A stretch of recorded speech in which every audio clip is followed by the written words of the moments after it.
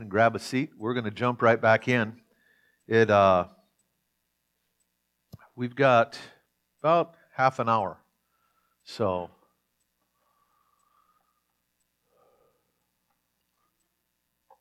I'm not sure what we should talk about. This afternoon, what I want to look at is well, let me tell you what. Let me share something with you, and we'll just kind of move into that, and we'll figure it out. Back in, it would have been 2000 and probably 2009. We'd had this move of God come through our church. We had been contending for revival. We'd had different moves over the years, but this one was unlike any other. It was just night after night after night of the thick presence of God would come in, and people would come in and get healed and delivered, and people were coming from all over the country. It was just crazy, and it was glorious, and it began to lift. I alluded to that yesterday. Talked about during that season, and we had developed a relationship with an apostolic leader out of the Philippines, Paul Yadao. And Paul is one of our external overseers now. Wonderful man of God, very, tremendous revelatory teacher. Has a network of churches in the Philippines and really around the globe. They're planting churches all over. Wonderful man of God.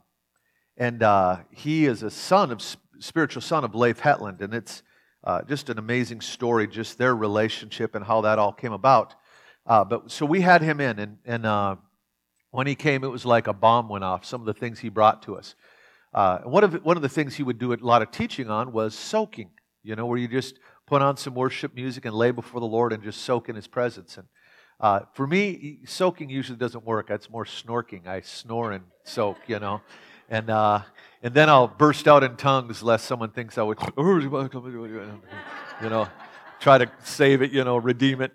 And so Paul is teaching on soaking, and I am laying there on our platform, and I felt something walk by me. This presence walk by me through the altar and up the eastern aisle of our church. And I knew there was grace for unity. It was the strangest thing. I jumped up and I said, "It's grace for unity, grace for unity." And Paul says, "And the dew of Hermon will be released." Like whatever. He just yells that out, and I didn't catch it. Interestingly enough, this is a side note. A couple of years later, we're holding a conference, and Bill and Carol Dew and Gary and Kathy Oates are in. They're doing a conference for us, and Kathy Oates gets up and she says, "Whenever I come and speak at a conference," she said, "I always ask the Lord about the angel assigned to that church."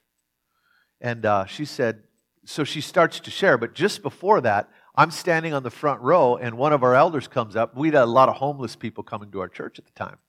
And this one guy, he would always see angels. At least that's what he said. I didn't know. He'd be out in the parking lot, "Pastor, I saw 3 angels." He'd just smoking on a cigarette, telling me, and I'm thinking, "Oh, that's nice," But to be honest, in my heart, I was kind of patronizing, thinking, "Yeah, whatever, pal." But I didn't say that. I was just very affirming to him. Well, he came up to one of our elders. He said, "Hey, man, saw 2 angels up on the platform. There's a big warrior-looking one, and it's protecting the shorter one. It's got a red garland and a red sash," and explains all that what it looks like, And so our elder comes up, "Hey, Pastor, you know that guy?" "Yeah, I know." And I mean, yeah, that guy, yeah. He was. This is what he saw, and he describes it. So then we start the service, a little bit of worship, and Kathy Oates comes up. And she says, "Whenever I come to a church, I always ask the Lord about the angel at that church." She said, "And what's interesting is there's 2 of them here this morning." And she points right where the homeless guy sat. And she said, "There's a big warrior angel standing there, and it's protecting a smaller angel that has a red sash," and it describes it to the T. I'm like, "Ooh, forgive me, Jesus, forgive me." Oh, me of little faith, And but here's what she said. She said that smaller angel is an angel that's here to enforce unity in this house. And that's what I felt walk by me. I knew it was an angel, and I knew it was for unity. Well, I mean, that was neat. I just kind of forgot about it. Well, then, the next year, Paul Yadao comes, and he's teaching on soaking again. And I'm up front, and I'm snorking. Yeah. And so I'd wake up and I'd walk around and speak in tongues so I wouldn't fall asleep. And so I went out to the lobby of our church, and we own 38 acres there in Ankeny, beautiful land. And I went out and I stood out there and I was looking at the land, and I went into this vision all of a sudden. And I saw our land, and it was like this gold bowl. It was like a glass bowl was put over it, and this golden dome and this oil just poured over it. It was this glory dome. And the Lord spoke a couple of things to me, and then He said, and the dew of Hermon will be released. And I was excited by what I saw, but frankly, I was a little disappointed by what He said. So I went into the men's room, it was right next to that window, and I don't know why I did this, but I leaned in the mirror and looked at myself, and I said, dew? Like I'm talking to the Lord, but I said, dew? Lord, why dew? I mean, I want outpourings. I want rivers, power. Dew? Sounds kind of boring. I said, Lord, what's the deal? Why dew? And this is what He said to me. He said, it's my non-disruptive way of nourishing the land. And I tell you, when He said that, it was like, oh, hallelujah. Because we had just that previous year been through revival. And frankly, it was exhausting. My wife and I, months later, we'd sit in the living room. I'd look at her, she'd look at me, I'd say, I'm still tired. She'd say, me too. I mean, it was exhausting. The schedule to revival that, man, the demands and everybody wants in on it, and you got to keep the system going, and it was just exhausting. So when the Lord said that dew is the non-disruptive way in which He nourishes the land, He had my attention. And then He said this to me. He said, outpourings were made necessary by the fall. And of course I thought, yeah, you know what? It never rained until sin came in the world. Prior to that, the land was nourished by these internal caverns under the ground that would emit a mist, and that was called paradise. And so what I was wanting was, I wanted these outpourings, and in actuality, it's an inferior expression of what the dew offers. And so you see throughout Scripture this analogy, water, as a picture of the Spirit. We have the wells of salvation, Isaiah talks about. We drink from the well of salvation. Then in John chapter 7, in the baptism of the Spirit, there's a river that is released from us. We become a source of supply. Jesus said, all are thirsty, come, drink, and out of your belly shall flow rivers of living water. Then John adds, and by this He was speaking of the Spirit that was not yet given. So we have wells of salvation. We have rivers from the outpouring of the Spirit upon us, the baptism. And then we have these outpourings we call revival. But I had never had a grid work for this fourth, and I would argue superior expression of the life and the Spirit for a body. That is the dew of Hermon. Psalm 133. And so that is the superior expression that God wants to invite us into. Now, we're always going to need outpourings from time to time because we live in a fallen world. But we do need to understand that that was not God's original plan. God's original plan was these internal caverns under the ground would emit a mist, and it would keep things well watered. And so that took me on a journey, and I began to ask the Lord about this Psalm 133 and just read it over and over and over and over. And you're familiar with it. It's a very short psalm. How good and pleasant it is when brethren dwell in unity together.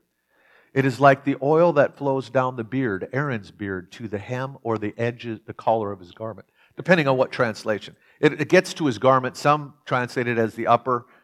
Some translate it as lower. I like the lower one. That's a lot of oil. Go through that big old hairy beard, make it all the way to the hem. That's some greasy dude. When I was in 8th grade, I went to a very small school. We had 14 kids in my graduating class, 7 boys and 7 girls. And then my dad took a church, and some girl is still single, I guess, because then they had only 6 boys and 7 girls. But I was in this play, Bye Bye Birdie. You guys remember that, the movie Bye Bye Birdie?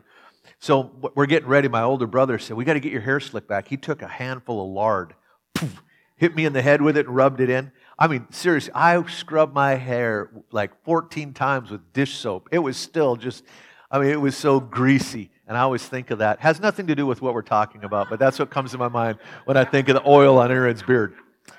So here's what it says. It gives two analogies of this dynamic. What happens? How good and pleasant it is when brethren dwell in unity together.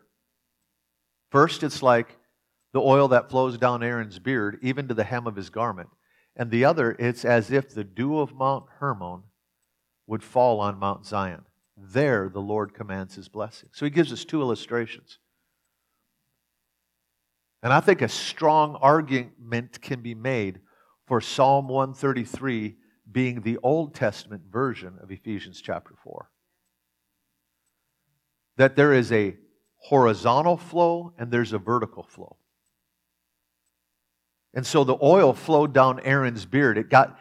Aaron was anointed, and when you get, my dad used to tell us when we were kids, he'd say, listen guys, when you're in church, when God starts to move up at the altar, he said, get up there. He said, you don't need to understand what's going on. He said, I just want you in that environment.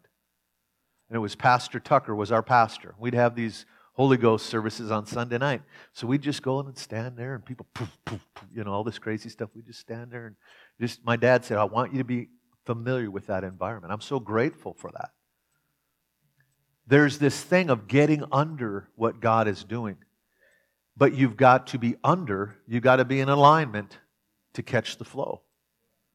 And so when you honor what's on a man or woman's life, we talked about it earlier, when you're honoring what's on their life, you can receive from that flow. And none of us are, there's not a person in this room that is in some kind of weird hero worship that thinks that people, just because they can preach or move in the Spirit, are perfect. We're not talking about that. But we are saying that I'm going to honor the gift because I recognize that God's going to flow through that. And we honor that system, if you will, that says, I'm going to honor the gift on someone's life, and you get to receive from that. And that's that flow that flows down on Aaron's beard, even to the hem of his garments. It goes back to Ephesians 4, that fivefold ministry. But then he gives this other illustration. He said it's as if the dew of Mount Hermon would fall on Mount Zion. And that just so intrigued me. I kept asking the Lord about that and asking the Lord about that and asking the Lord. For weeks, I just kept saying, Lord, what does this mean? And one day I was in the sanctuary, laying on the platform, just praying, and I was asking the Lord. And all of a sudden, bing, duh. Because if you look at the geography, Mount Hermon and Mount Zion are too far apart for that transfer of the dew to happen. But what he says is that when you dwell in unity together, it's as if the dew of Mount Hermon falls on Mount Zion. Some of you know Andre Brooks. We're tight partners in crime. He pastors a church in Des Moines, and I love that man. And we always say to each other, hey, when it rains on you, we get wet because we're in unity. When you're in unity, it's as if what happens in one place will happen to you. And so when we're in unity with people, when we're tied in together, we're invested together. See, I don't need to get... Last night, some of you really got touched. The Lord really did minister to me. I was just in receiving mode, but I wasn't on the floor laughing hilariously. The Lord, there's just this peace that the Lord was ministering to me. I just soaked it in. But I didn't need the manifestation or the blessing that you got because, like Jade really got touched. I don't need Jade's blessing because I have Jade. So I get both. When I'm in relationship with her and I honor what's on her life, when she gets blessed, I get wet. When it rains on Mount Hermon, it touches Mount Zion. And there's this exchange that we can have that when we really are pulling for one another, that when we live in unity together, and it undermines that competitiveness and that jealousy that so often rears its head in spiritual circles. That, I've got to be the one, and if you're going to prophesy, I'm going to prophesy louder. I mean, there's no room for that stuff. That I want to pull for you to get blessed because when you do, I do. And so when we're in this thing together, that there is a release of the dew of Hermon. You see, in the the Old Testament, in Eden, there were these underground caverns full of water. Matter of fact, when the flood happened, it said that the deep burst open and it shot geysers into the air and it broke the heavens open. And so what there was is there's these underground caverns. And so what we need to do is we need to learn to live in honor and unity together. When I can honor what you carry, when I can honor that, I access what you have. And it's going to add to the environment. I don't need Andre Brooks' anointing. That man's anointed. I mean, he is a wild man, I'm telling you. I got some crazy stories about that guy. There was a while back, he was in a parent-teachers meeting for one of his grandkids. And he said, I'm standing there, and I look over, and this lady walks in. He said, I saw suicide over her. She got up and walked out of the room. So you got to know Andre. He doesn't go up and say, hey, could I talk to you? He just opens the door into the hallway and points at her. You will not commit suicide. Ah! She starts weeping, goes through deliverance. She already had the suicide note written at home.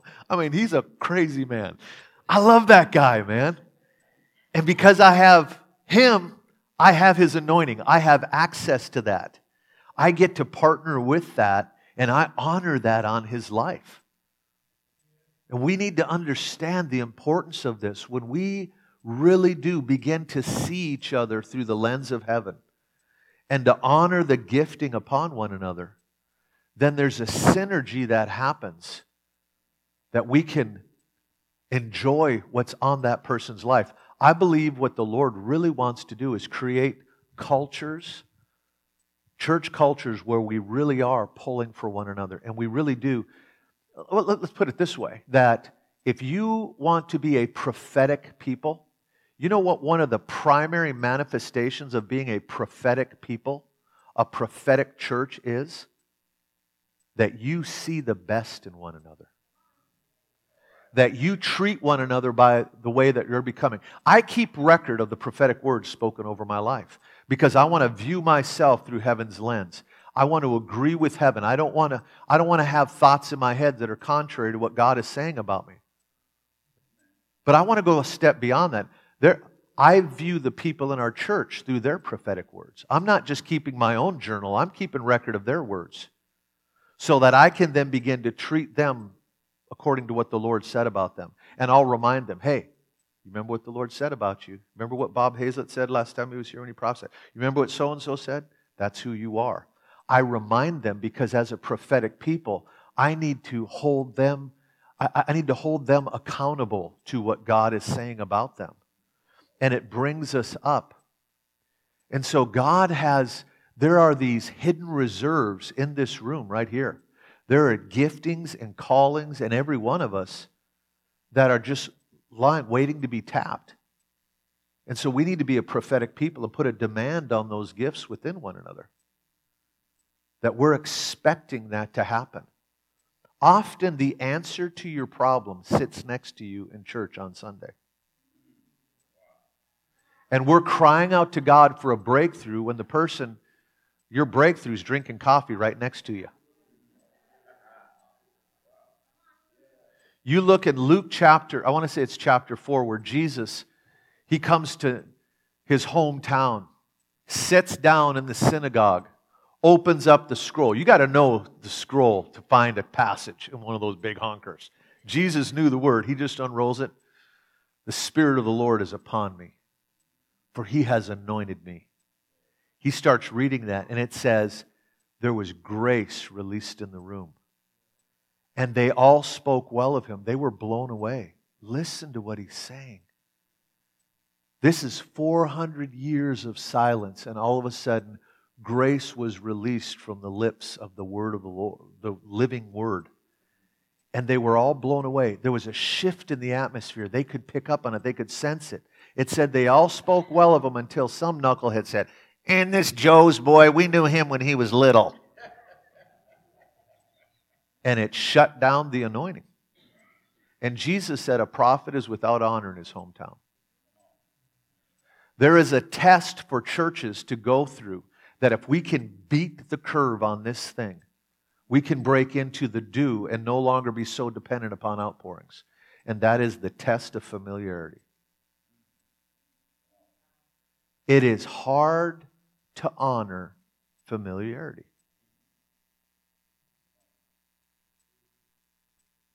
I mean, okay, let me just be honest. I come in town here, and I preach a lot, but I'm gonna bring out the stuff that I think is really gonna hit home with you guys. Okay? I'm gonna bring my best stuff. What do they call an expert? Someone that drives more than 100 miles to tell you about something. I'm not an expert at home. It's easy to honor a mystery when you don't know the backstory. But it's a whole nother thing to honor familiarity when you run together and you can still hold people in high esteem. It's one thing to travel and go preach somewhere and, oh, that was really good. It's another thing when you're living with those people day in and day out and they still can honor you. And that speaks better of them. It's not speaking of the person being honored. It's speaking of the people that are doing the honoring, that they've beat the curve and that they honor familiarity. That familiarity stopped the anointing that Jesus was releasing there. And so we need to learn to really honor the gifts and callings among us. And when we do, what we're doing is there are hidden caverns of the anointing that we can access in those people, and it creates that hot atmosphere of the greenhouse effect where in those environments people are called higher just by the relationships. People don't tolerate you being who you used to be. They're keeping track of your prophetic words and they're calling you higher, and you're honored and you're called into that. That's what God's looking for. That's the dew of Hermon. So we have wells of salvation. We have rivers of living water and a baptism. That's great. We have outpourings. That's phenomenal. Pray for rain and the time for rain. Those are valid scriptures. But I'm telling you, the superior expression is the dew of Hermon, where we learn we're no longer dependent on outpouring. See, when we had that outpouring, it was so exhausting. If it was really dry here, maybe we'd gone a year without rain, and all of a sudden we had an outpouring, even though we'd be like, yes, this is awesome, we would still wait, hoping it would stop long enough to get in our car. Why? Because rain is disruptive. It's like everything comes to a halt. It's like, okay, there could be a little break. We're appreciative of the rain, but if it just stopped, I'd get in the car. Revival is tremendously disruptive. But it comes to bring things back to life. God doesn't want us to keep backslide, revive. He wants us to learn to live in an atmosphere where we create a greenhouse effect, where there's that hot, moist atmosphere of putting a demand on one another. Where there really is, that people are coming into their own and we're honoring the gifts and callings that they're carrying. And that creates that greenhouse, the dew of Hermon. And we really are invested in one another because your breakthrough becomes my breakthrough. And the Lord commands His blessing there.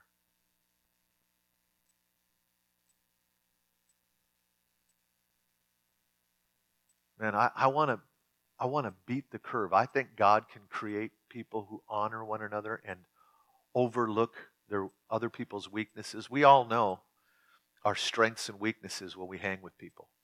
But to be able to say, I'm going to cover your weakness. I'm going to fill in your weakness with my strength, and you do the same, and we're all going to go higher together. That's what God wants for us. So here's the thing. Revival, the outpouring of the Spirit, the supernatural life, however you want to frame it, all of that, it's got to get beyond.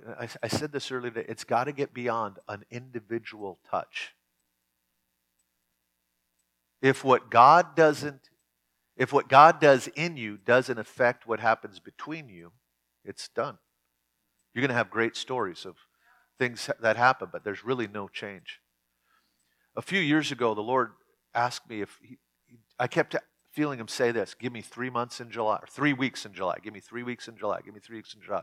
So I asked some of the intercessors, I said, would you go on a fast with me for 3 weeks in July? They said, yeah, we're in. So we just went after the Lord for 3 weeks, and I don't remember anything from that time other than anticipating, because there was a bunch of Latinos that were doing that, and they said they're going to make the meal when we break it. Glory. I felt the anointing right there. It was awesome. It was real Mexican food. I don't remember anything the Lord did other than this. I'm walking through the living room one day during that fast, and on the TV comes this, on the History Channel, this documentary about Genghis Khan. Genghis Khan was a Mongol warrior. He conquered more territory than any man who ever lived.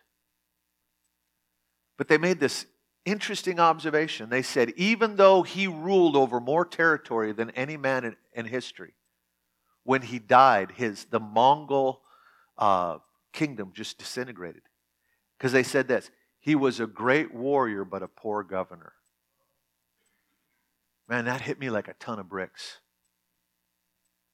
The Lord spoke to me and He said, that's a lot. He said, there are many wandering revivalists and homeless intercessors who have great stories of battles won, but nothing to leave their children. We have experiences, but nothing of substance to leave our kids. Because we knew how to operate in great power, but we didn't know how to wield authority. We knew how to win battles, but we didn't know how to govern the gains. And it takes a higher level of maturity to govern what you break into than to break into it in the first place.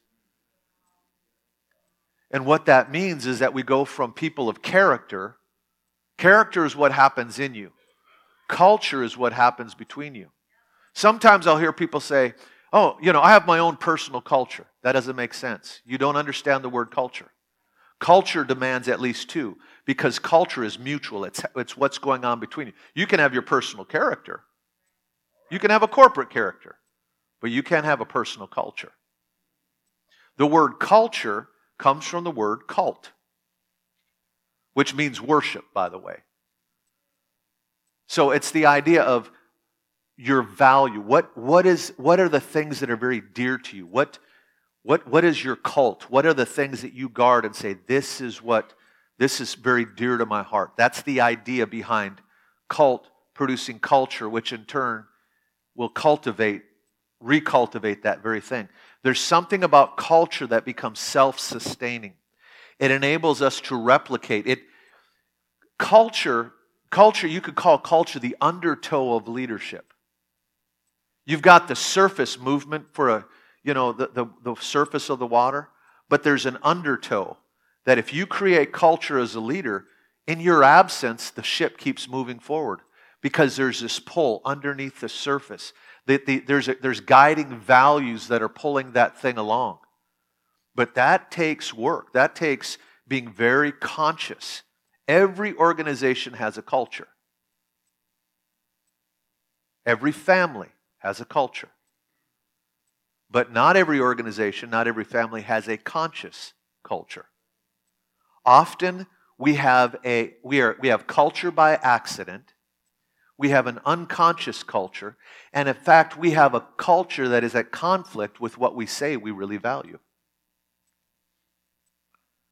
Core values are not adopted, they're discovered. You don't have to adopt them. It's already yours, whether you know it or not. And so we need to get in touch with who we are. What makes you burn?